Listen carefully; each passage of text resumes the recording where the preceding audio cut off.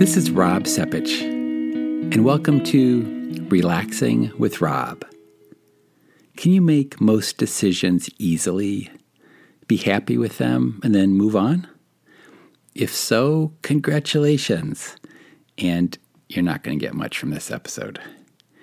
But if you struggle with choices, from little ones to big ones, I have an idea that might help. First, some context. You're not alone. From choosing products to partners, our options can feel overwhelming. When your grandparents bought coffee, it was probably a 1 or 3 pound can, the red can or the blue can, Folgers or Maxwell House. Now, when you enter a Starbucks, it's not just size, short, tall, grande, or venti. It's hot or iced. And if it's iced, do you want it cold brewed? And it could, of course, be decaf, or half calf. And if you'd like a non-dairy creamer, it could be soy, almond, or coconut milk. And I'm not even mentioning sweeteners or specialty drinks, which is most of their business. It's just a plain cup of coffee, which rarely gets ordered. How about toothpaste?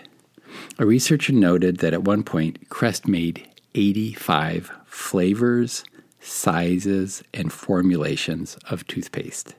And because of the explosion of varieties on our shelves, a trip to the grocery store now takes about 20% longer than it did in 1990. In Barry Schwartz's book, The Paradox of Choice, he shared research on the inverse relationship between the number of choices available to us and our ability to make a decision. And I'm going to place a citation of his book in the show notes. In other words, the more choices, the more agony many of us experience. And this proliferation can trigger learned helplessness, where we might give up on deciding at all. And as we know, not deciding is still a decision. For example, you're in a store where somebody's offering samples of 3 jams from a new company. If you stop at the table, you'll likely try all 3. Let's say blueberry, strawberry, and peach. And you're fairly likely to buy one of them if you like it. You might really like the blueberry, so you buy a jar, knowing it was clearly the best. But if you're offered 7 samples, fewer people are willing to stop, and even fewer are certainly willing to try them all, because, that'd be kind of strange, and then even less likely to buy one, because we're not sure that we found the best one.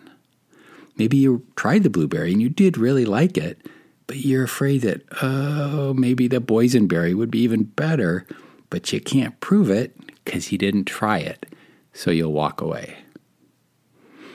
Okay, back to your grandparents, and for countless generations before them. If their marriage wasn't arranged, they chose their partners based mostly on location. How else could you meet people from other locations? Okay, who lives nearby? Probably religious and ethnic matches were also limiting factors, and for lots of people they still are today. But now, proximity is less relevant. With dating apps that permit you to search the world and get to know people online fairly well before you meet them and start narrowing your options, there's no excuse. If you work hard enough, you'll find the one, the person of your dreams, your soulmate. No pressure. Do you see where I'm heading? Like many of our advancements, there's a downside. Researchers, as far back as the 1950s, identified what's called satisficers and maximizers. Satisficers use a strategy, look at some options, make a decision, and move on. Okay, my college has 5 courses that could satisfy this requirement.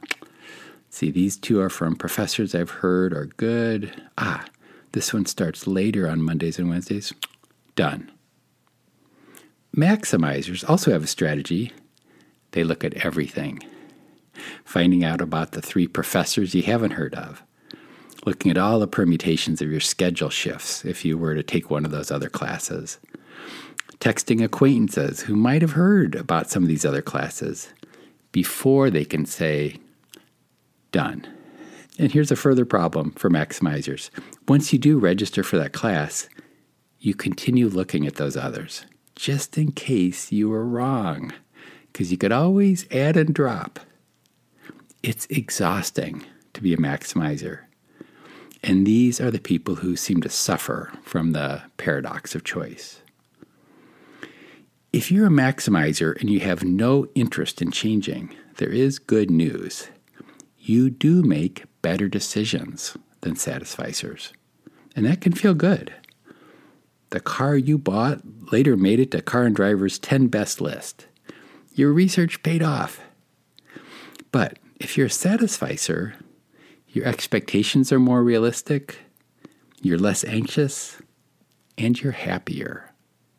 Now, in my opinion, these sound like discrete personality types, but I think they probably operate on a continuum. And it's possible to be a satisficer in some areas and a maximizer in others. Like maybe it really matters to you what brand of shampoo you buy, but for toothpaste, it could be whatever's on sale. My wife and I were both maximizers when we had season tickets to an artist series on another campus. And our friends who went with us were satisficers. They didn't need to hear about all the research we did on the best performances we were about to see, as they'd often say, hey, we've got a babysitter. We don't care where we're going. So here's my suggestion for you maximizers who suffer from too many choices. Limit them. Our economy and our culture will not, so you might try doing it for yourself. And start your experiment small. Inoculate yourself by not having countless options. For example, if you typically do grocery shopping at a supermarket, try going to a small neighborhood store next time. Maybe you like oatmeal and they only have one type. Well, buy it and see if you can be happy enough. Think of the time and the stress you just saved yourself. With a little practice, work up to more important decisions. Maybe what to major in, or where to look for work. If you can just view mistakes and detours along the way simply as feedback, you'll be less anxious, which can then make even bigger decisions when the time comes, like perhaps choosing a life partner or deciding if you want to become a parent. A little bit easier. Thank you for listening. We'll talk again soon.